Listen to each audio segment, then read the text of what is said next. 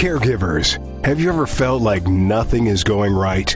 Well, cheer up and welcome to Dave the Caregiver's Caregiver radio program, where you'll learn how to avoid that dreaded thing called caregiver burnout and how to survive the grieving process. Join Dave and his guests now as they share practice tips and tools that you can start using immediately to help get you through this day. Now, here's your caregiver host, Dave Nassani.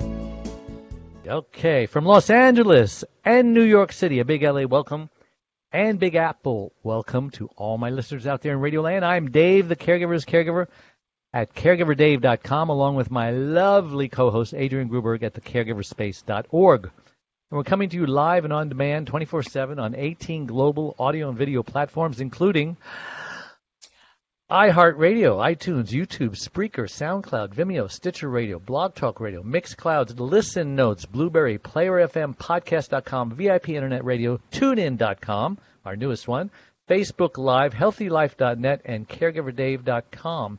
And we're proud to be voted #1 caregiver podcast of the top 50 on Player FM and one of the top 6 best podcasts on Caring.com, as well as #3 out of thousands of caregiver podcasts on FeedSpot.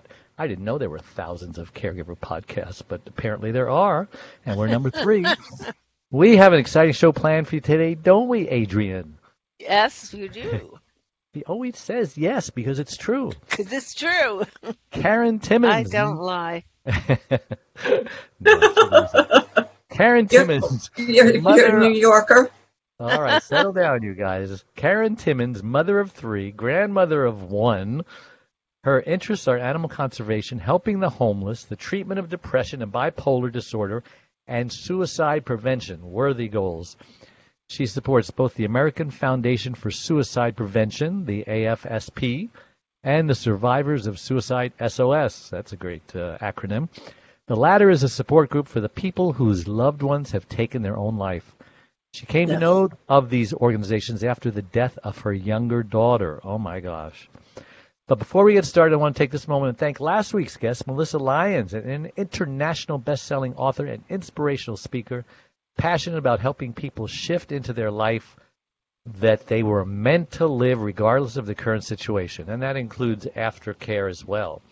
So just a reminder, you can watch or listen to that interview and all our other interviews on our membership website, caregiverdave.com, or any of those other 17 global networks that I just mentioned earlier. All right, enough of that. Welcome to the show, Karen Timmons. So excited to have you on. Thank you. Excited to be a guest.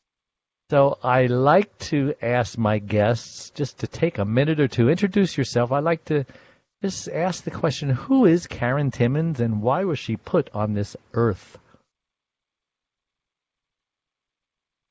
Yeah, that'll take you back to a leap, huh? Are you there? No, Did you fall off your chair? No. This is my husband's chair. It's like I'm not. No, I would say that. Go ahead. Because of the suicide of my daughter,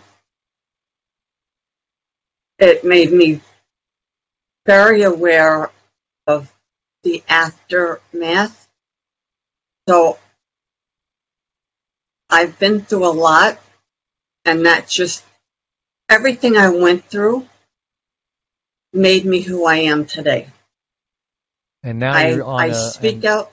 And now you're on an interview, and that's amazing in and of itself, right? Yes, it is. Thank you. Wow. Depression hits when you least expect it. Yes. And we have bipolar, we have triggers.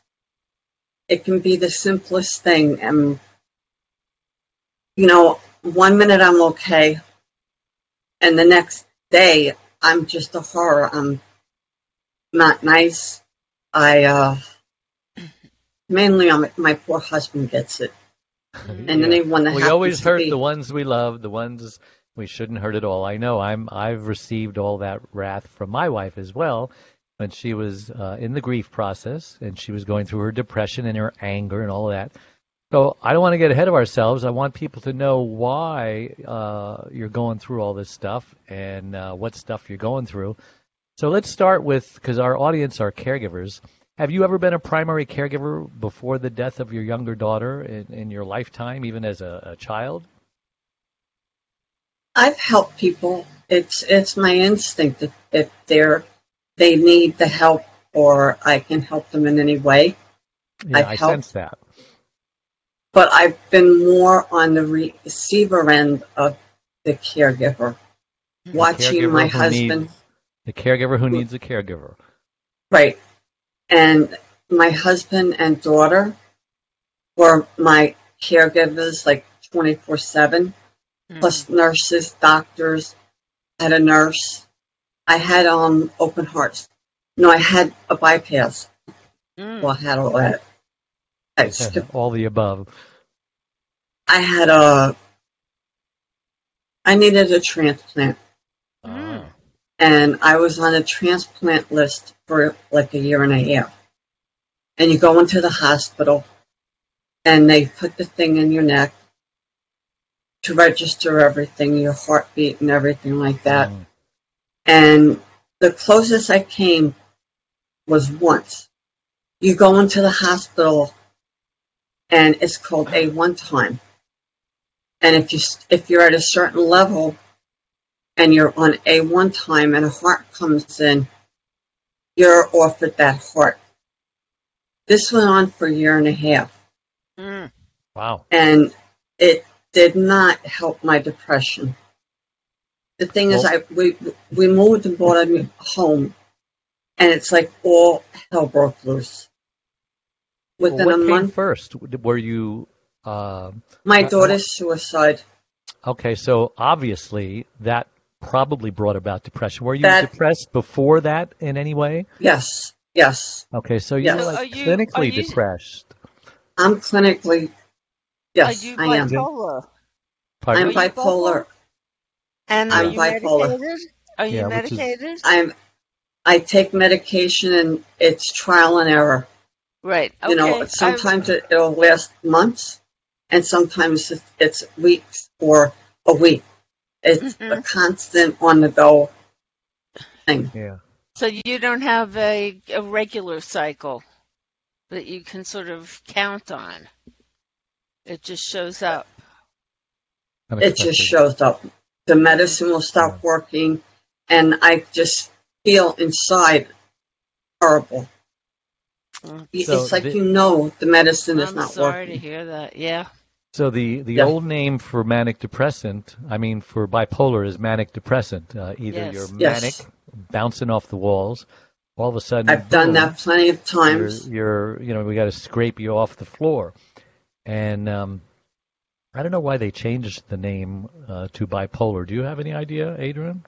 No. I think manic depressant is a more descriptive term of what's really going it's on. Opposite ends it is, of the but pole. A lot of people will associate bipolar quicker than if you say something else. Well, yeah, because they changed the name. That's why, yeah. But in the olden days, there was no bipolar. It was always manic depressant. So, I am manic depressant. I can imagine that the suicide of your daughter just intensified your bipolar symptoms and so on. Yes. So I would never wish that on anyone.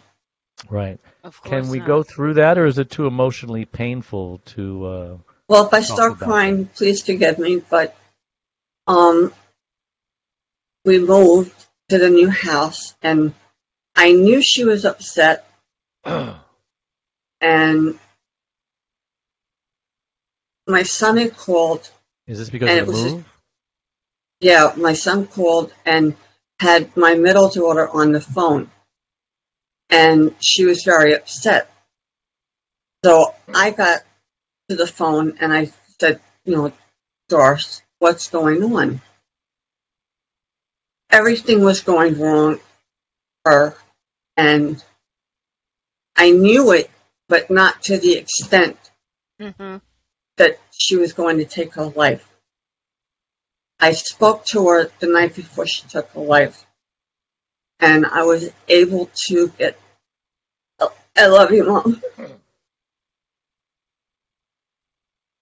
And I just knew something was wrong. Mm.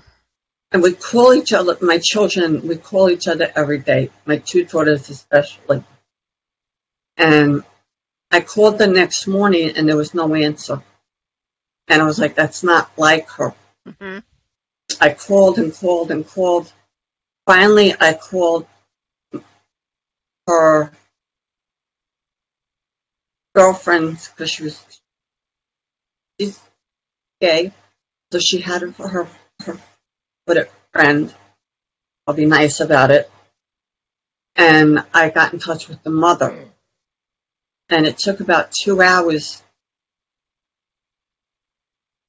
And at that point, I knew something was wrong. Mm-hmm. And I let out the most unbearable scream in the world. To this day, I miss her. I think about her often. It mainly overpowers me because of the depression. So it adds to the depression. Of course. I was not expecting it. I mean, she literally set everything in motion and then gave a call to her girlfriend's mother and said, I'm going to kill you, her girlfriend, da-da-da-da-da. And I got a phone call, and that's when I, Darce, what's going on? No, I wouldn't tell someone that. You know me. I said, are you sure, Darce? Because we had made arrangements that she was going to get in the car up in Albany and come down to us in Florida. We went out the next day and bought a mattress, for the bedroom and everything. When I didn't get the call back from the mother, I called the grandson, and he answered. And then I called, and the police said that he had passed away. She laid everything out. How She was old was 34. she? Mm-hmm. 34. And how long ago was this? It'll be 6 years. Okay. This October. I hate Halloween because it happened on the 30th. You're a strong woman. Do you think your daughter, probably, I'm thinking as I ask the question, but do you think she inherited this bipolar? Yes. And she was going through her own depression, wasn't necessarily because of the move? Well, she was a recovering alcoholic. Mm-hmm. Self-medicating. And, right. Yes. And, excuse me, she apparently started doing drugs again and drinking, which I had no idea. But when they did the autopsy, there was no drugs found in her at all. So that was like, what? But then I got her phone and saw messages, and I realized. But my thing was, she spoke to someone. They could have gotten in touch with me because I had no idea any of this was going on. She spoke to actually a few people. And then that was the worst call ever. Ever. I lost my mother at an early. It was her first and only attempt? Yes, and she succeeded. She laid everything out. How did she do it? She took pills and she took NyQuil. But she laid everything out, took a picture. A note? And she left notes. She left a very simple, plain note for my husband and myself. She left a note, paragraphs, to my grandson, to myself, my son. This is her son? No. My grandson is from my oldest daughter. So she wasn't married? your daughter. She wasn't married. She was so in love with her that, it's, I kept, to this day, it's love like, would have kept her alive, yeah. Right, but unfortunately, the girlfriend was a huge part of her depression. Mm-hmm. And she let other people know, but not me. She would say, I'm sad, or, so-and-so took my car. The relationship was toxic, and I didn't know it. Yeah.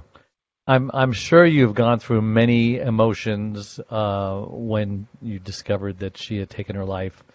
Grief process, oh, God, yeah. The denial, the anger, the bargaining, the depression.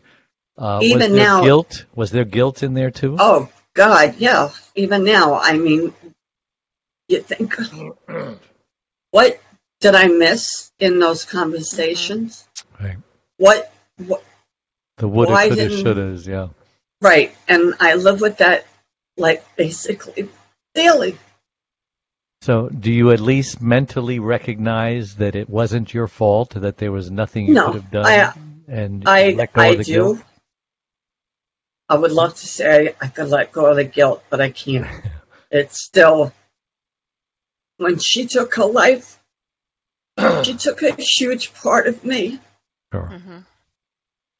So it was that, and then I got sick with the heart. So everything just compounded. Yeah.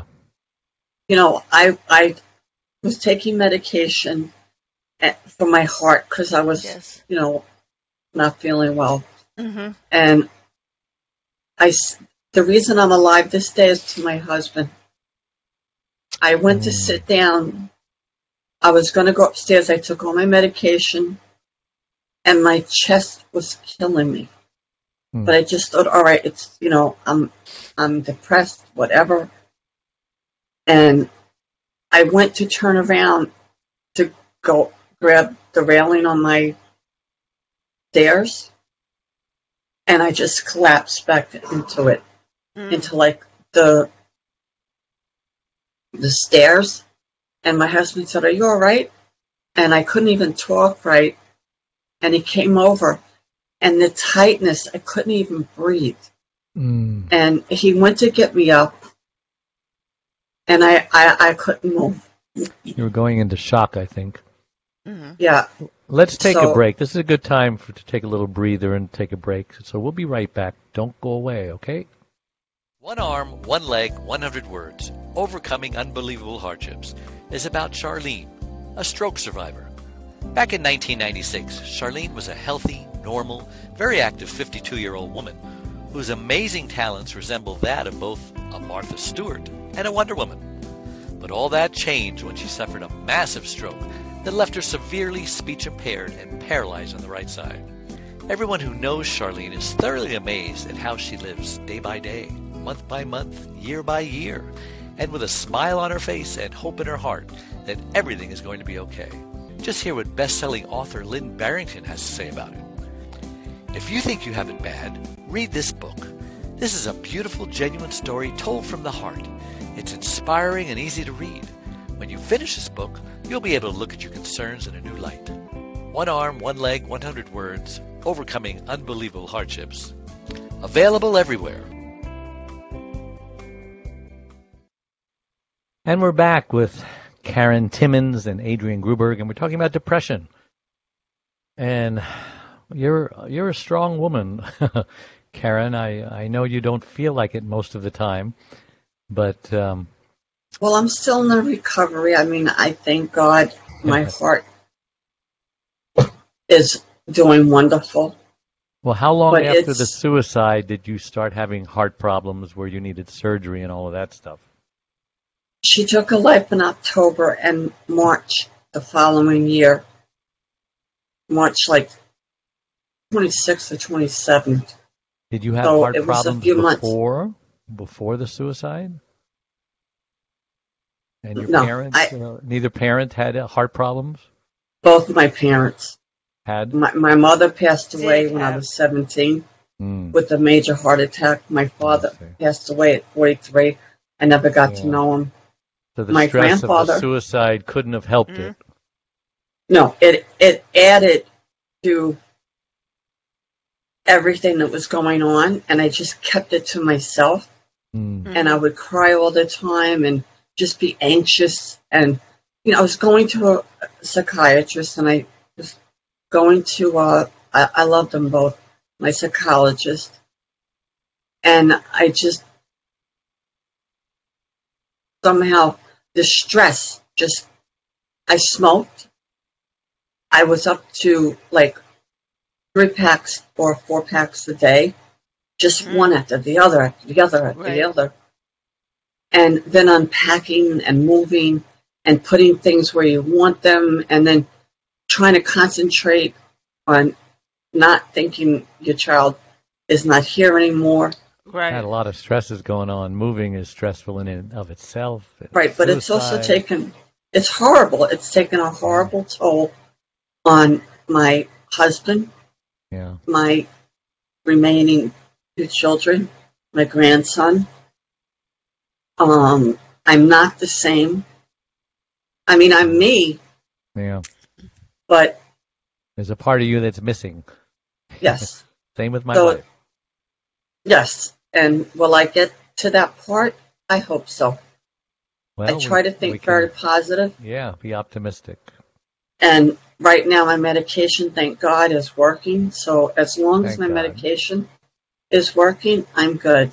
Just remember, if you can see it, you can be it.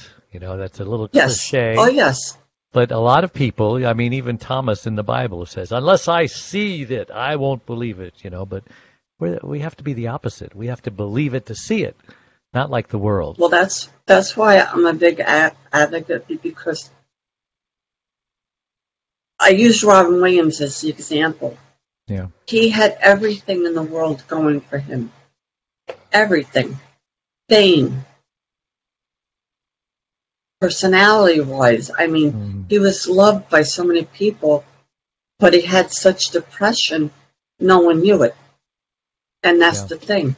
A lot of times people don't like to discuss depression because they think, oh, people are going to feel bad for me or someone else. And that's not the case. And people attach shame to depression. Yes, I don't. Depression many times is a symptom of something else, like Parkinson's or Lewy body dementia. I mean, depression is a symptom, and depression is a killer, obviously. And so, let's talk about your husband. Let's talk about your husband, the caregiver. My husband. So he started caring for you mostly after the suicide. You were an emotional wreck. I was. You started becoming, and I assume you were even maybe a little mean to him during that emotional stuff. And so give us some examples of how mean you were. And I only ask this because there's other caregivers out there and other loved ones. And it helps for people to know, because people beat themselves up over being mean to their loved one. And yet, when they hear that it happens to other people, say, wow, okay, maybe it is normal. Maybe I don't deserve to beat myself up every day or feel guilty every day and stuff like that. Not the only one. Yeah, you're not. I'm extremely mean. So give me some examples of how extremely mean you were. And I bet some other people can. I still am. You still am. Well, at least you're honest. But you're working on it, right? I'm working on it. He's a trigger for me right now. The last couple of months, he's been my trigger. We'll make sure that he watches this interview so that he can pick up some pointers. If he's on another laptop, he could be watching this, but it's going to be recorded. You know what? Actually, without him, I would be dead. I give him a lot of credit because I screamed at him. I have called him I'll be kind. I've called him every name there is. And when I say it, it's the look in my eyes, and there's darkness.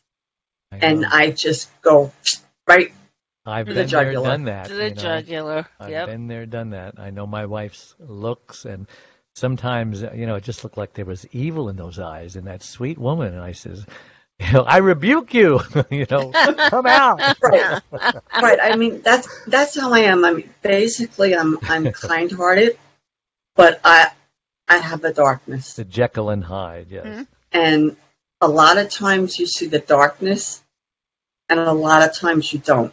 But when I don't, he doesn't get the blunt of everything.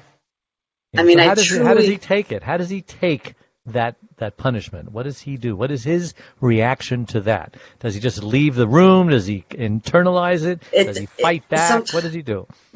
Sometimes he fights back with me. Does that make it better or does that make it worse? It makes it worse. It makes it worse because then I cannot have the last word. I have to have the last word. So it's like, you dirtbag, you son of a blah blah blah, and you effing this and this and that. And I go right for the jugular. I don't.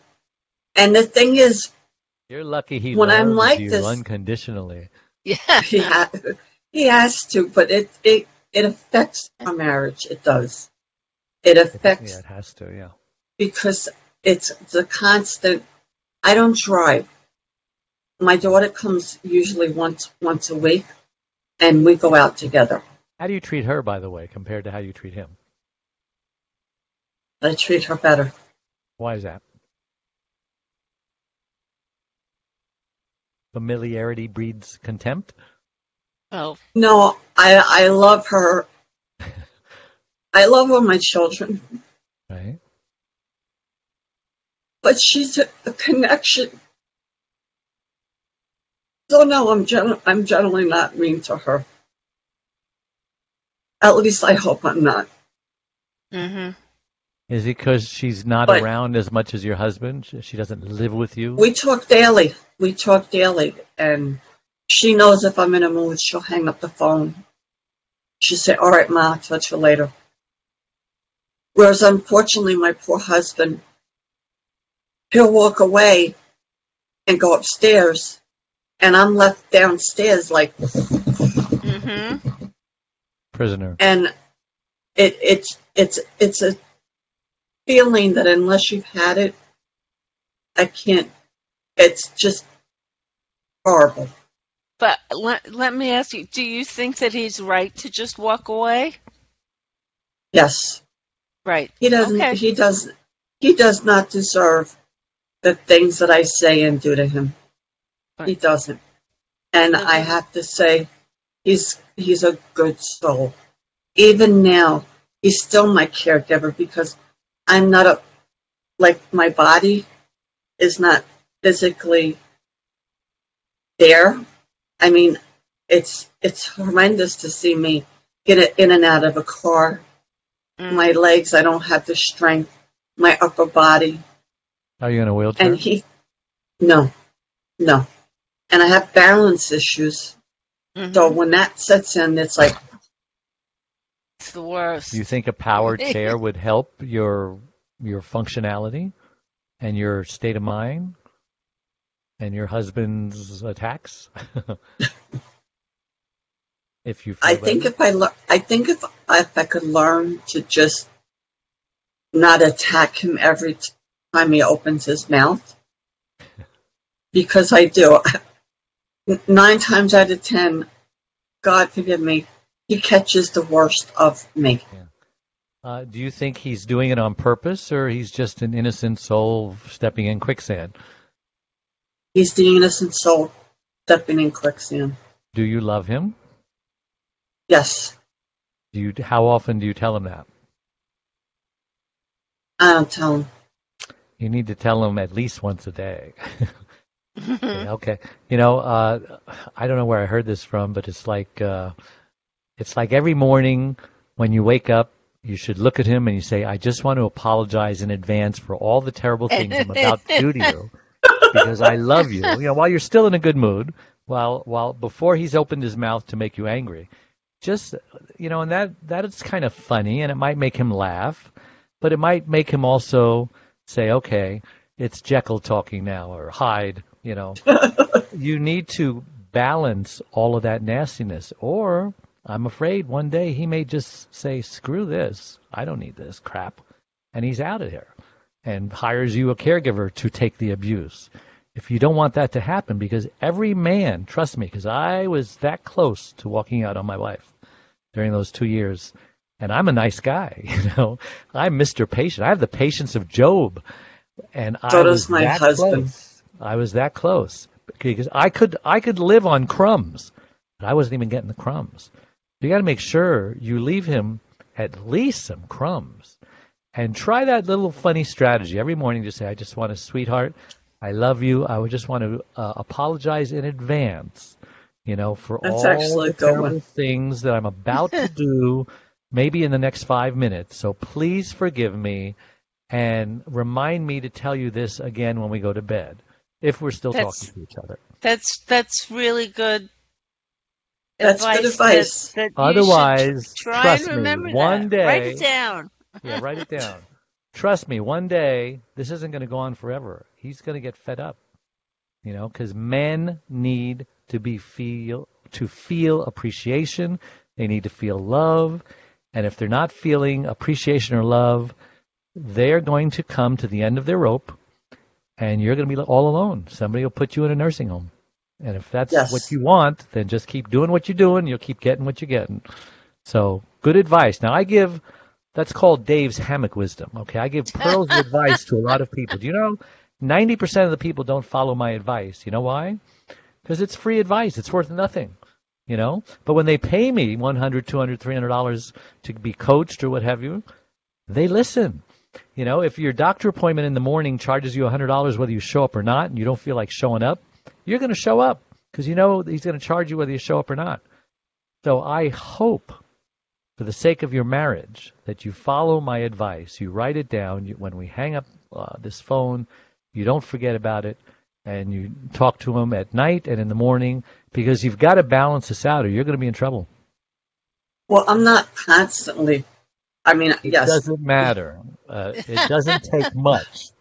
If you need to tell him that you love him. That's critical. And I love the apology for before doing anything. Yes, because you're in a good mood. Yeah, that's a good idea. I think you wake up in a good mood, don't you? Or you don't wake up in a bad mood because nothing's happened yet, unless you had a nightmare. Yeah, no, normally I wake up all right. All right, we're going to take another break so you can meditate on that, and that'll give you time to write it down while we're on the other line, okay? Yes, I'm going to look the paper. We'll be right back, so do not go away. I'm telling you, don't go away. Okay. Okay. A place to get practical, actionable help. There are lots of ways for you to get support. First of all, you can download our welcome pack. This will get you started on your Thrive journey. Next, you can ask and get answers to your questions by posting them here in our private Facebook groups. You can also get live online support by attending one of our live weekly Connect webinars. You can get practical, actionable advice by listening to our weekly podcast. You can hear and read other stories about other caregivers' experiences. Plus, add your own in our weekly Share Your Story forum, posted every Tuesday in the Facebook group. You can access essential resources and download practical Thrive Solutions packs, all of which are geared to help you thrive as a caregiver. You can get lifetime access to all of our resources. Again, we're here to support you and help you thrive and to enjoy your life as a caregiver. And remember, this is a place to get hope, not just cope.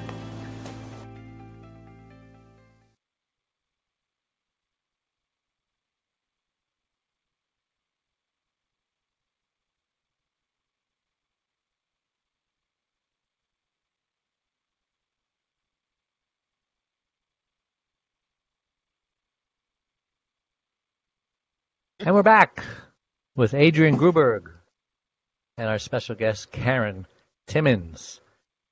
And so... Wrote it down. What? Oh, good for you. Good. Good. And believe me, this is going to make a huge difference in your life. Because you're going to feel better, he's going to feel better, the guilt will will go away, believe it or not, because at least you'll say, well, at least he knows how I feel. But before, you were rewarding good behavior, and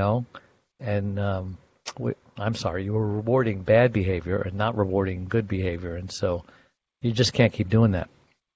So what is this about the homelessness? When did you get involved in that, and how does it impact you? You're not homeless, right? No, thank God. My middle daughter, who took her life, at times would be homeless because she just would go on binges, and for the grace of God, someone looked after her, and that always stays in my mind. If I have, why can't I share? Yeah. I mean, I can't share thousands of dollars, but I'm involved now in a project where we go deliver food to a teen outlet where the ages are like, I think 18 to like in the 20s, where they can go take a shower, eat something, change your clothes, things like that. Are these runaways? I don't know. Okay. That part I don't know. I mean, we went there the day it opened, and we were in the car, and the radio, the commercial just grabbed me. It was like, this is it. This is what I've been looking for. Well, you can give back, yeah. So if I can get back a little, it just makes me happy, because out of the kindness of people's heart, my daughter many times stayed alive. And you see it so frequently, you try to understand. There's no understanding. Sometimes you see the teens and you're like, and then you think they might have been on drugs, or the parents just were miserable to them, or that someone was abusing them. There's so many reasons. Right. Yeah. And not everyone is sane enough to talk to you as a homeless person. Yeah. So this shelter, they don't talk to us, which is okay. I don't expect that. They thank us to the top of the world. I'm not looking for that. I'm just trying to help someone have that takeaway food, or have that toothbrush and toothpaste and things that we take for granted. If I can just do some of that returning back, that makes me happy. Is Deborah your daughter's name? Yes. Yeah, I think she's listening. Deborah and Lisa, Melinda, Marjorie.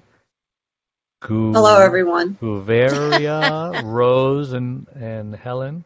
If any of you guys want to call in, you just need to dial the number and punch in that meeting code that's in there.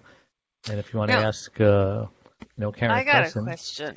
Adrienne has a question. The SOS people, the survivors of suicide. Yes. Can you tell us a little bit about what you're doing with that? You go to a group meeting, and there's people there like yourself, that their loved one took their lives. Their loved ones took their life in front of them. That's the one thing I'm grateful for. Yeah. If anything out of all of it, I'm grateful for that. Because you go to these meetings and you see these people, if they can even speak, there's all that, we have that common ground. And you can speak if you want to speak. You could not speak. We haven't been involved in it for a while, but we're going to get back into it because that would help us a lot. I recommend it to survivors. I truly do. It makes you not feel so bad and it helps a little with the grief. Yeah. And to not, the thing is, you're not alone. We have a good friend who goes to our church, and she's, just a solid person. And she was going through a bout of depression. She was in the hospital for 6 months, trying to get over it. Wow. Came out and just took her life. Put some ankle weights on her feet and jumped in the pool, and that's how they found her. And I think, wow, you're right. Depending on how they do it, can really affect you. When my wife had a stroke, the doctor says, "Well, hide the pills from her," and I says, "Why?" He says, "Suicide. Men use a gun, women use pills." Right. And for the men who've used a gun, gosh, at least think of what you're leaving behind. If you're doing it in the house, there's a mess to clean up. Somebody has to clean it up. I've been at meetings, right, where the person will say that they were going through a bad time with their husband, and they came to the door with the kids, and the husband was there and shot himself right in front of them. You hear these stories and you think, yeah, oh my God, all right, at least mine is not that bad. Yeah. There was one woman that she specifically tried over and over to commit suicide. And finally she was able to. The parents, you can have them locked up, but there's only so many hours. Sure.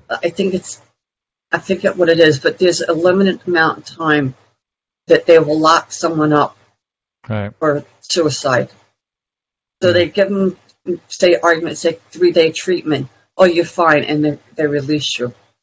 Yeah, we had a daughter when she was a teenager. It was like 25, 30 years ago or so.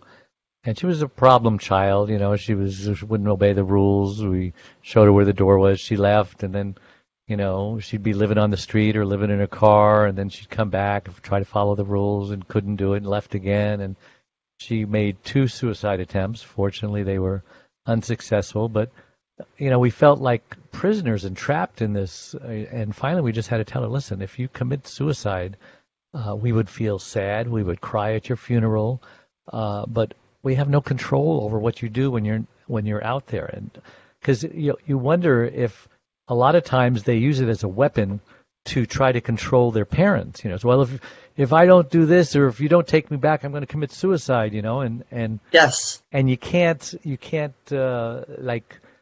pay a ransom to terrorists. You can't be their prisoner.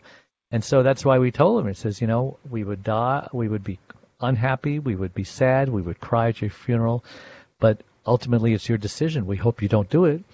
And then, I have a gas station, and one day, we heard the sirens and highway patrol. They were going down the street, then they were going up the street, then they were going everywhere, and then finally, I heard them again, and they had set up, those things to blow your tires on the street because they were in pursuit of this person. And so he ran over the thing, and now he's running on 4 flat tires. Flat tire. And he stopped right in front of my gas station. And all of the sheriffs and highway patrol and police were surrounding him. They all had their guns drawn on him. Told him to get out of the car, And all of a sudden I heard these shots. Bang, bang, bang. And everyone's looking because they didn't shoot. And the guy had a gun on his seat, and he shot himself. And so they put his body right there on the sidewalk, put a yellow tarp over it. Like 10 minutes later, he's right by the bus stop. His son gets off the bus and sees his father on the ground with a yellow body bag over him. And this guy went to our church. I mean, there's 2 people in our church now who have taken their lives. So, I mean, you don't even know who the next one will be. Robin Williams, Anthony Bourdain, Kate Spade. Right. Look at what they had. They're supposed to be happy. Look like they have everything. Right. Well, I mean, Robin had been diagnosed with Parkinson's, and yes, he didn't want to face life with what he would be limited to. He just wanted what he had, and it was a decision that he made. Wanted to die right, young. and it was sad. Young and healthy. And God knows so many people were sad. Yeah, you don't think about the people who are left behind, but that's the major after thing. all, you have to live this life. You're trapped in the body. My wife could have taken her life. Lord knows she wanted to, but her faith in God told her no. God's not done with me yet. He can still use this broken body that can't speak. And you know what? He has. She's amazing. She encourages people more than anyone who has both limbs and can speak. So I always tell someone I'm a heart recipient because I was given a second chance at life, and I was given a wonderful opportunity from someone that donated their organ. Mm-hmm. So we're very, very strong advocate for donations. Yeah. I have to say that slow. So, yeah, say it 3 times fast. I'm a donor. Well, you are. Me too. And whatever they can use. Take it. Yeah. I am too. Yeah. So what's this about big game and trophy hunting? That sounds a little off the wall. What's going on there? President Trump lifted the ban on ivory, on trophy hunting. Like elephants? I think elephants. Like elephant. Well, that's it for ivory, Dave. Why? Because I believe I don't know one if of the rhinoceroses sons, have ivory. No. they hunt rhinoceros. They just for the horn. Aphrodisia. So, someone a couple of weeks ago. In this country, ago. Are there elephants in this country? Like no, wild only elephants? In the zoo. No. So how can he lift a ban on elephants that are not in this country? On ivory. It's on ivory. So how does so now? So between poachers and so he's creating a demand. Trophy? You're saying? No, he's allowing it into the country again to be sold. And so was your that's Queen Elizabeth, and they pretend to be, oh, we're not, we're preserving, and I want my son to be able to see elephants when he's 25. Yeah, I've seen elephants hunted down and killed. It's one of the they're one of the happiest, wonderful. Them and dolphins, they're almost human, and to see that happen, it's just I have no words. Well, I've been there. I've been there watching it. Poachers? Poachers and vultures on the elephants, and the poachers taking the tusks and the feet, and it's not a happy thing. It definitely puts it all in perspective very quickly. Right. There was whales too. Yes. Well, the amount of hunting that's going on. There was an article on Google, and the photographer took a picture of the elephant that was cut, the whole head and the body left. It was one of the most horrific things I've seen.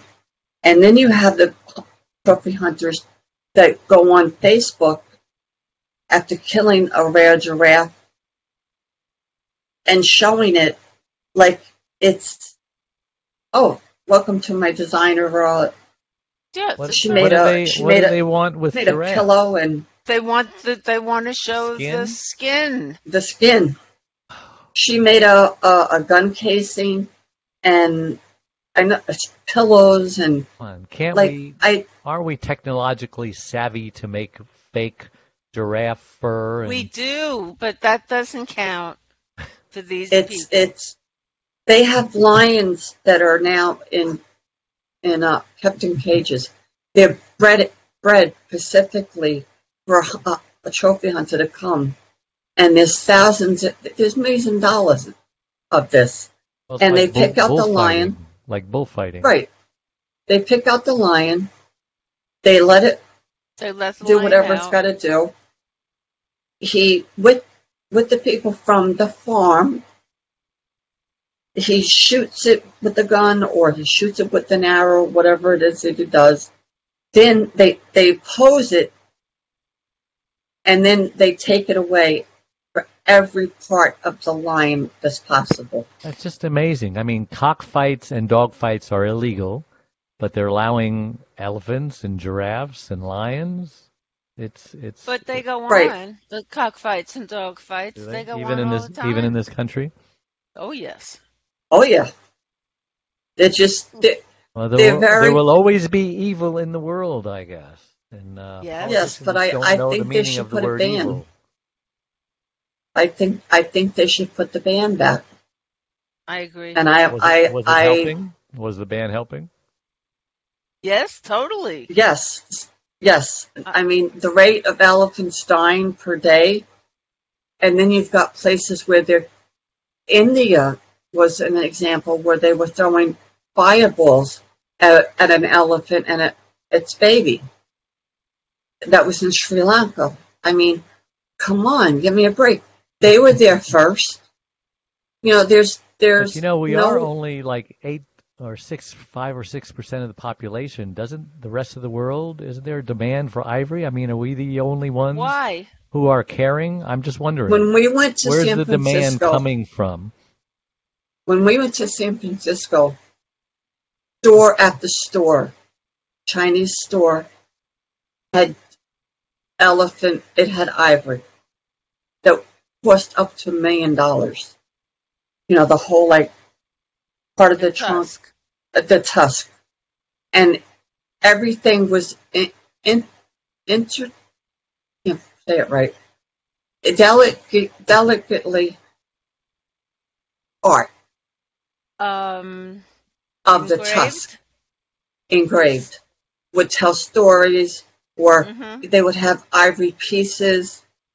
Every store, I mean, it was unbelievable that I said, this is sickening. This is absolutely sickening that an elephant, it's the way they kill them for no reason.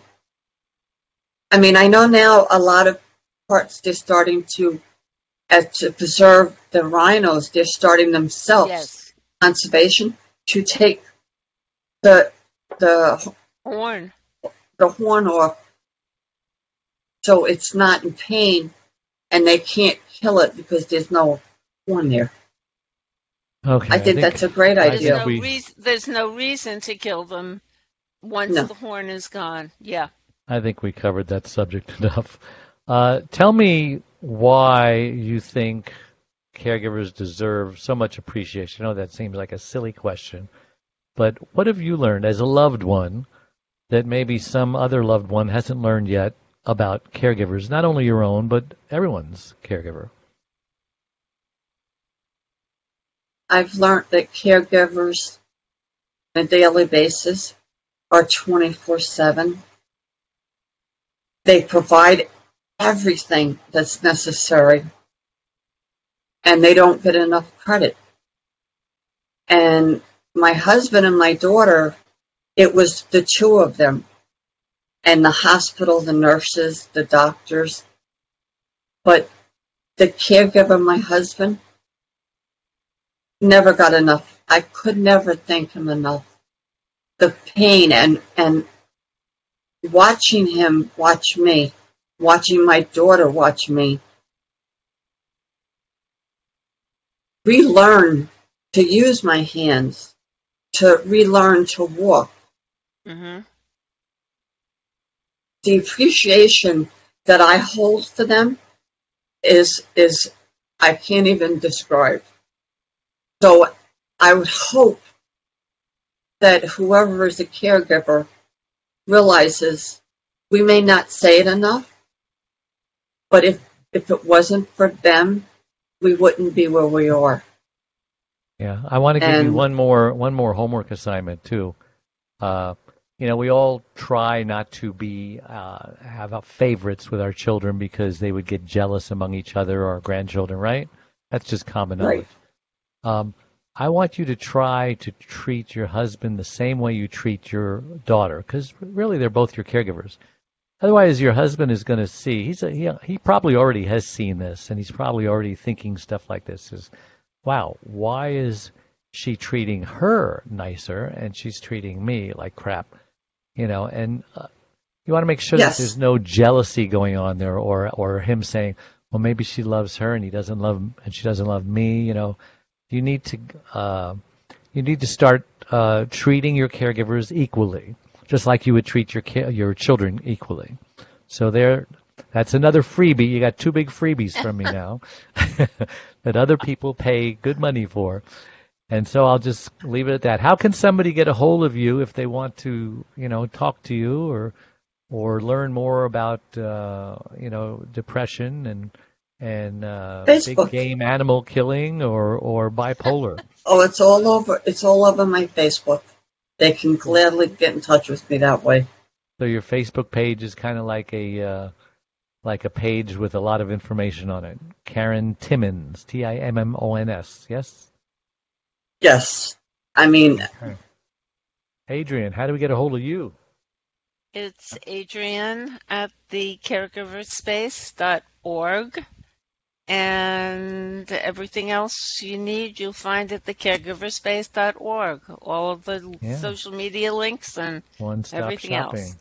And I'm caregiverdave.com. And we're giving away a couple of free gifts, a quiz on, what's the word I'm looking for? Not stress. Help me out, Adrienne. Anxiety? No. Are you a candidate for burnout? Okay, there we go. Okay. So a burnout quiz. In case you don't know that you're burned out or close to burnout, we have this quiz from AARP, and it'll help you kind of score where you are, and then we give you advice on how you can increase your score. And then we give you a copy of my first free book, download, of One Arm, One Leg, 100 Words, Overcoming Unbelievable Hardships, and it's our story on how we got along without killing each other. So, caregiverdave.com, and I can't believe how fast the hour has gone. Thank you so much. It was a great show, Karen, and we appreciate it. And thank you, Adrienne, for coming on. You're welcome. Tirelessly week after week. And I appreciate you both so much. And I'm just going to say my goodbyes now to everybody. We'll see you next week. Bye-bye. Yep. Bye.